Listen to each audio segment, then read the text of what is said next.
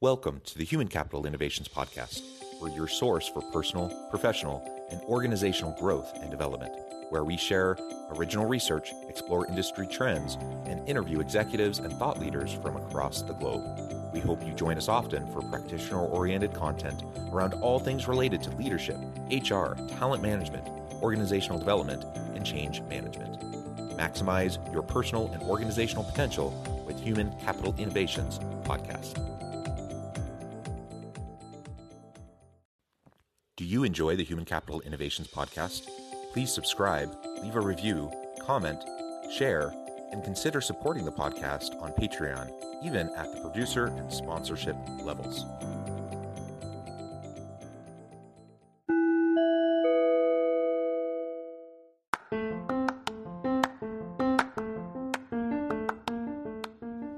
Welcome to the Human Capital Innovations Podcast. In this HCI podcast episode, I talk with Guilfoyle about why organizations need to redesign for modern work.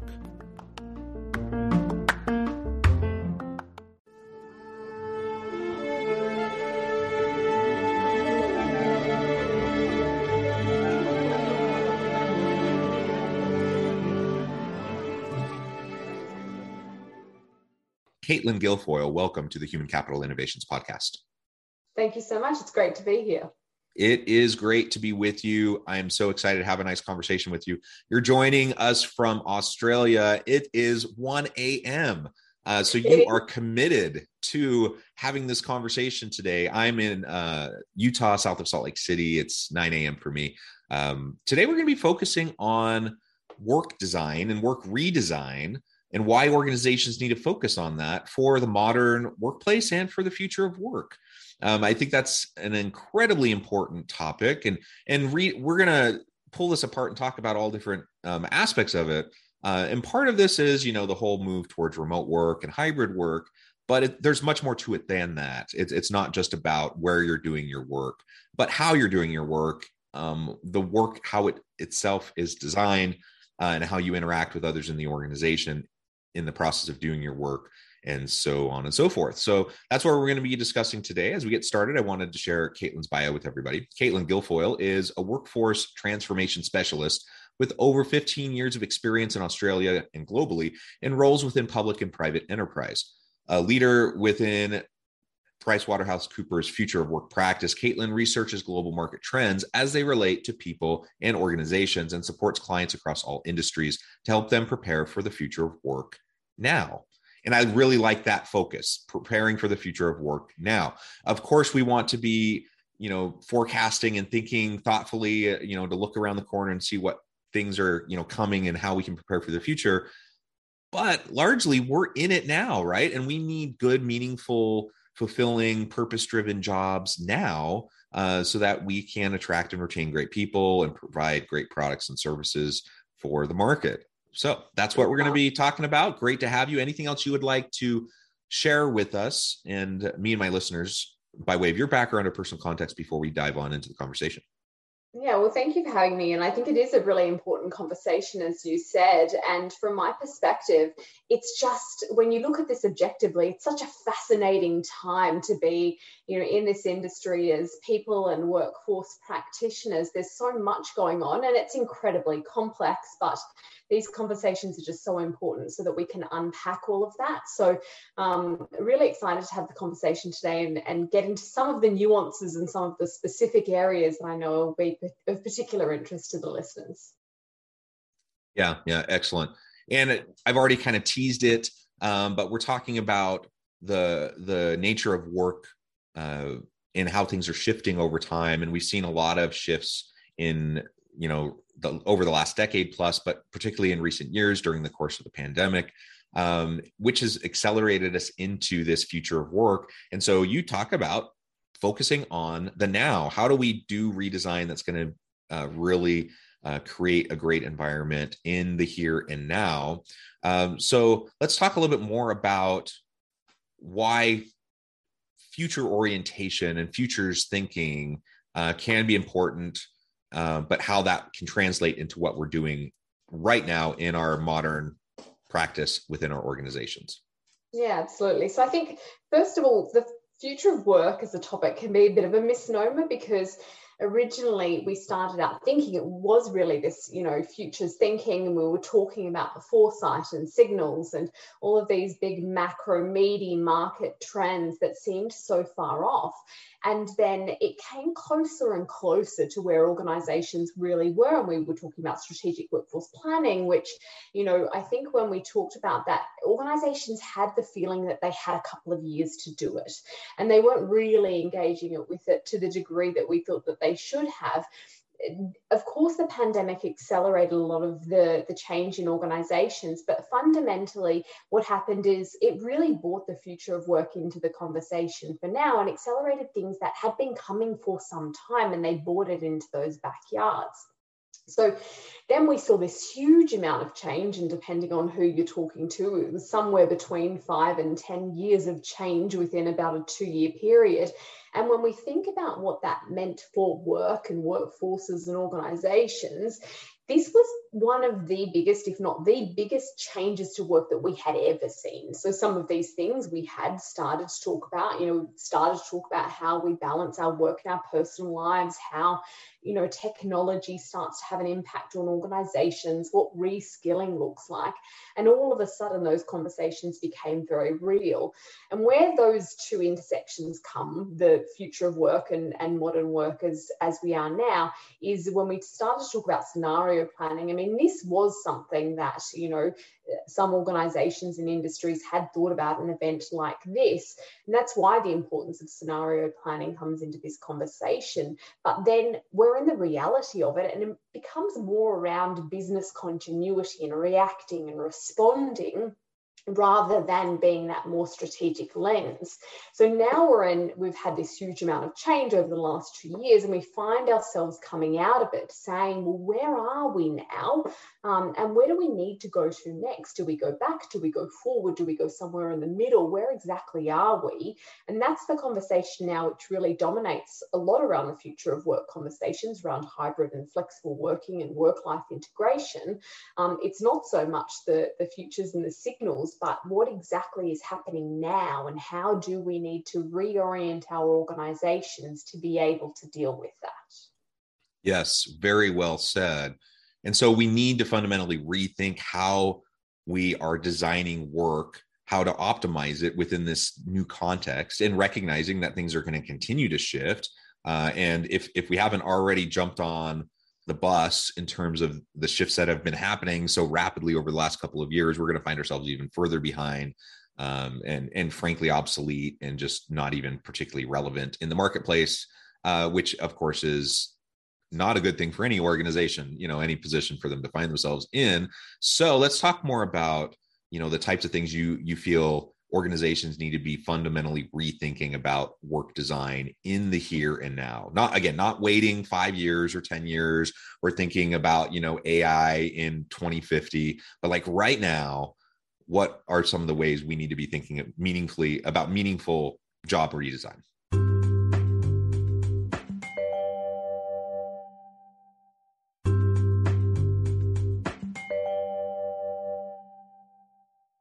Yes, so there's probably a couple of things. There's one is, where have you landed? And this, I'll primarily talk about, organizations with knowledge workers and who work in hybrid ways, or who had that remote aspect over the last few years, and saying, where have you found yourselves now in regard to that landscape? And have you decided to move forward with this current context, or have you decided to revert back to, the way things were before?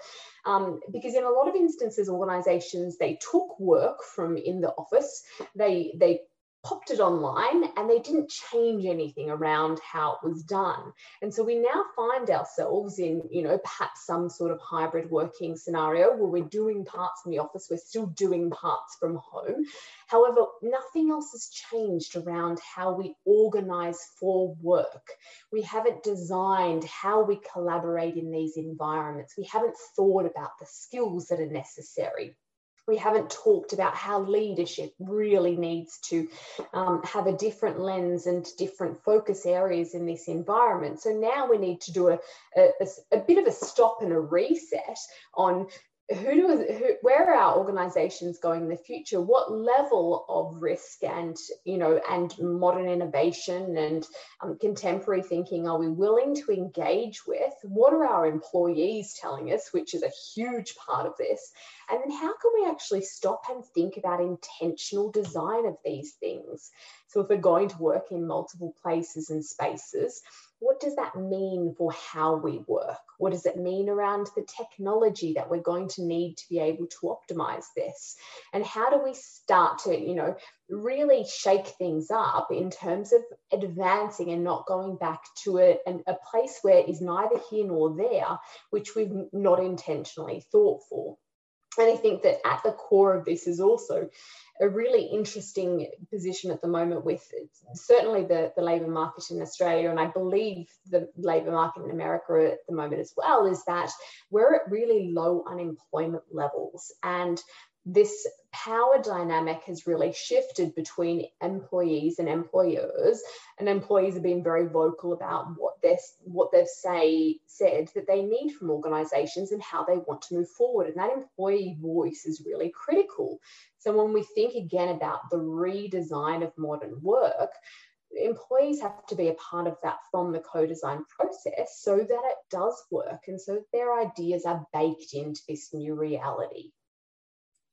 Yes, that co-redesign, I think, is such an important piece, and really embedded into everything you've been saying is that we need to take a step back and just rethink everything from scratch almost, it seems like, because there were just so many things that were culturally embedded that we just did because we've always done them. It's always been done that way.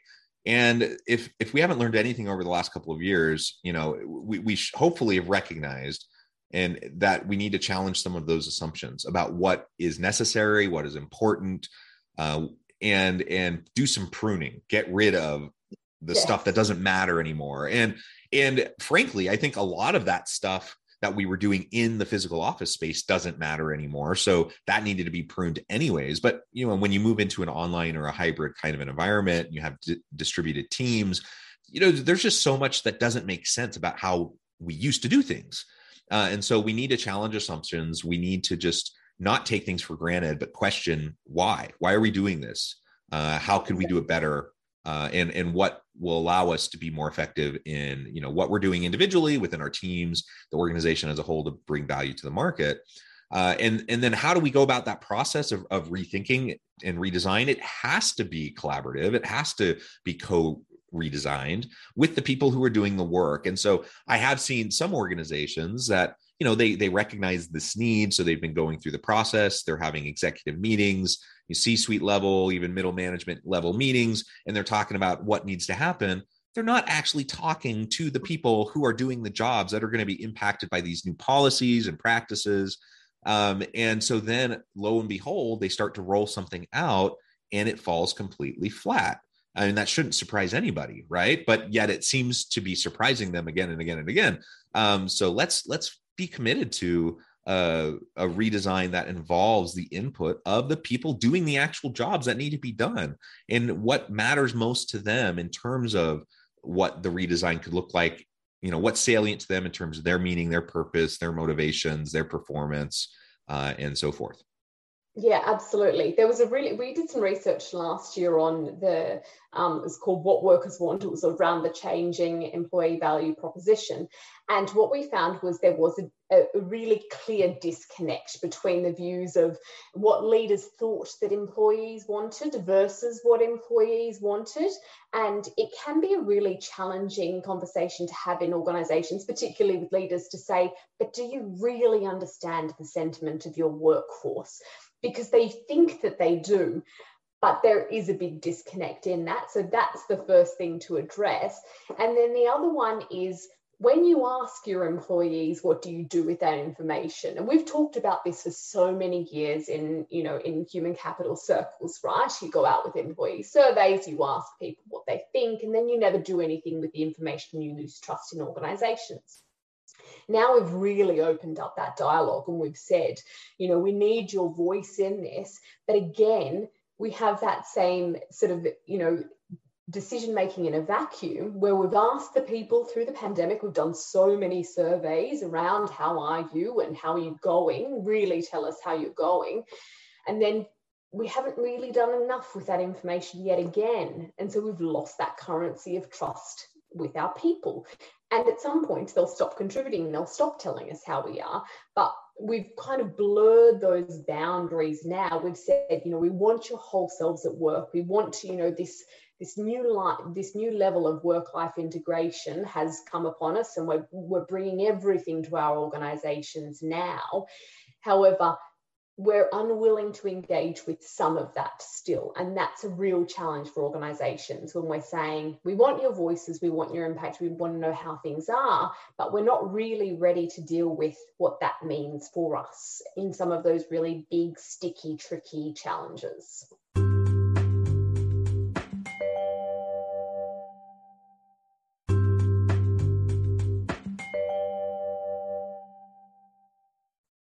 Yeah, and certainly within the context of the sticky messiness of these shifts in the redesign, that is always a hard thing. But even simple things, sometimes organizations just are not willing to let go of it, right? So this whole idea of challenging assumptions of what's necessary, there are things that you get 10 line workers together and say, hey, should we be doing this thing? And they'll all say, no, that's dumb. And yet when they communicate that up the line, they hit resistance and they just have to keep doing it because that's what we do. That's what policy is or whatever. Instead of shifting the policy, you just make people continue doing stuff that doesn't make any sense. And so there needs to be, a commitment from top leadership on down to rethink thoughtfully about what's necessary. Be willing to check your ego at the door, and don't be it. I get it. If you've worked long and hard to create a structure and policies to serve, the needs of the organization, and now those are coming under attack, quote unquote, under attack, and they're being challenged, that can feel personal, right? And you can get defensive. But let's check our ego at the door and realize it has nothing to do with us. It has everything to do with just people being their best selves at work and doing the best work they can possibly do. And if we keep that lens at the forefront, then it's not something we need to get defensive about. It's something we can just be open to learn.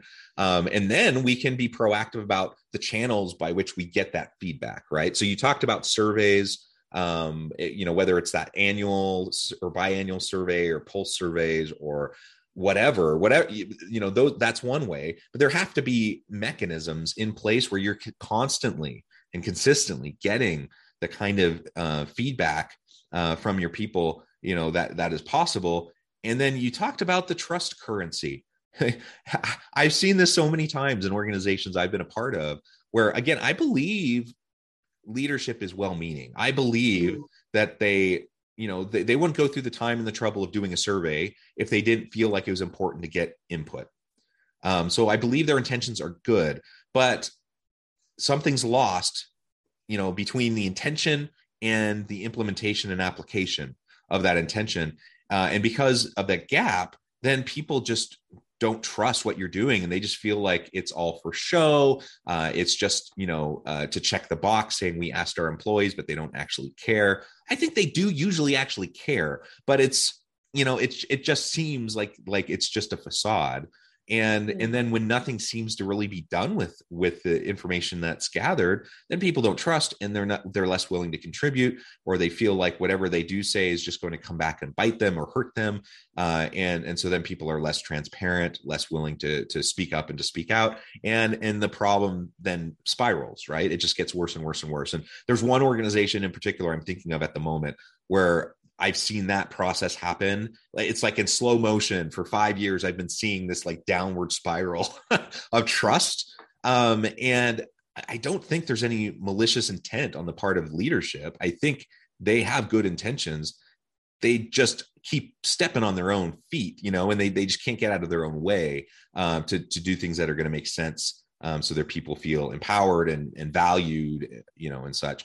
And so all of that, you just raised some really, really important points about seeking that input, working with employees on the redesign process. So it's a collaborative co-redesign, effort. And we've talked also, over the last 20 minutes or so about, we've alluded to flexibility around remote work, hybrid work, and people being able to live wherever, distributed teams, and not being geographically locked in, to having to live in a certain metropolitan area to work for the organization you want to work for, because employees have a lot more power right now to pick and choose where they want to be or how they want to work. Organizations have really no choice but to pay attention to that, or they're going to, fall behind in the war for talent. But it's not just hybrid work or virtual work, but it's preferences around scheduling and like when you perform your work. It's about varying diverse perspectives and diversity and belonging and the types of technologies we're utilizing. Like all of these things, together create this environment where we need to be thinking about redesign. So we need to be careful not to get stuck just thinking, oh, are we talking about, what does a hybrid work week look like? I was having a conversation with a CHRO just the other day, and he was, talking about how they've been having these conversations, and the big debate is, do they do 2 days in office, 3 days at home, or do they do 3 days in office, 2 days at home? And they're like churning over that question. And is that an important question? Perhaps, but is that the most important question? No, it's not. Yeah. And you're spinning your wheels for something that actually doesn't really matter that much, right? The most important question is, what do we need to achieve? What do we need to achieve? And then how do we best achieve that? How can we come together to achieve those outcomes for our employees, customers, stakeholders, etc.? The where should actually be at the very end. It's like when you go to, and I talk about this with architects when we're talking about the modern workplace. And quite often people will go to them and they'll say to the architect, well, what does our office need to look like? And they'll say that is the last question. The design is actually the last question that you ask. The first questions you ask are, who are you as an organization? And what do you need to achieve? And what does that look like? And what's the activities? And who are your people? And they go down this process. And at the very end of that, then they say, well, this is the type of, spaces and places that you need to be able to facilitate those outcomes. But they never start with that, that place in mind first. So that's this question that organizations still need to ask is, what do we need to achieve as an organization, and how are we going to do that? And then as a secondary or a third or a fourth point, where does that happen from? And are we enabling our people to do their best work? So it's it is, and I can understand how it's a really tricky landscape for organizations at the moment. And there's so much going on. There's still so much complexity in the environment. We are in a really constrained labor market.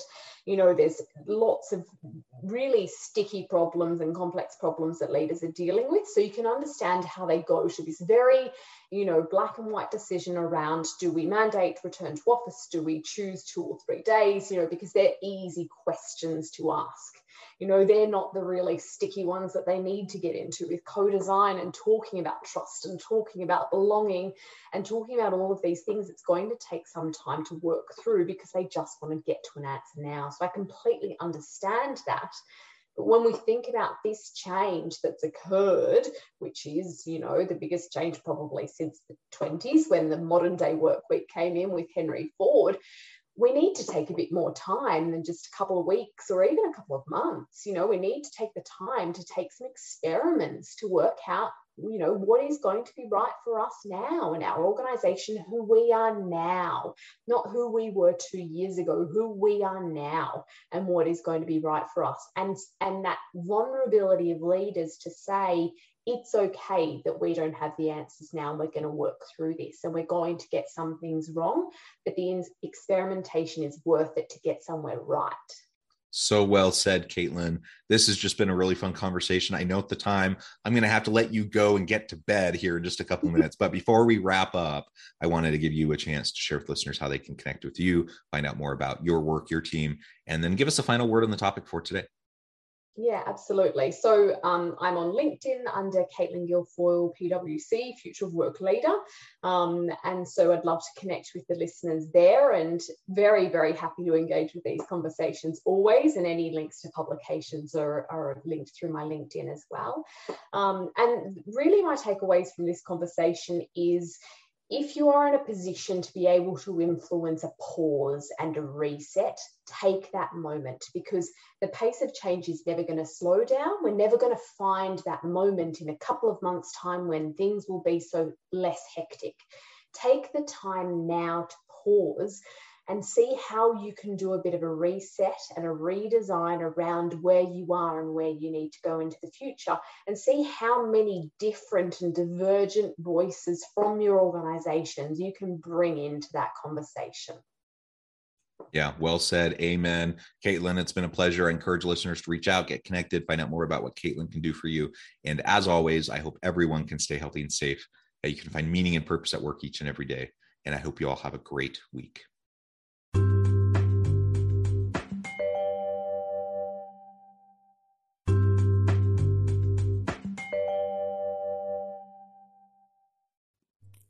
Thanks again for joining us for this episode of the Human Capital Innovations Podcast.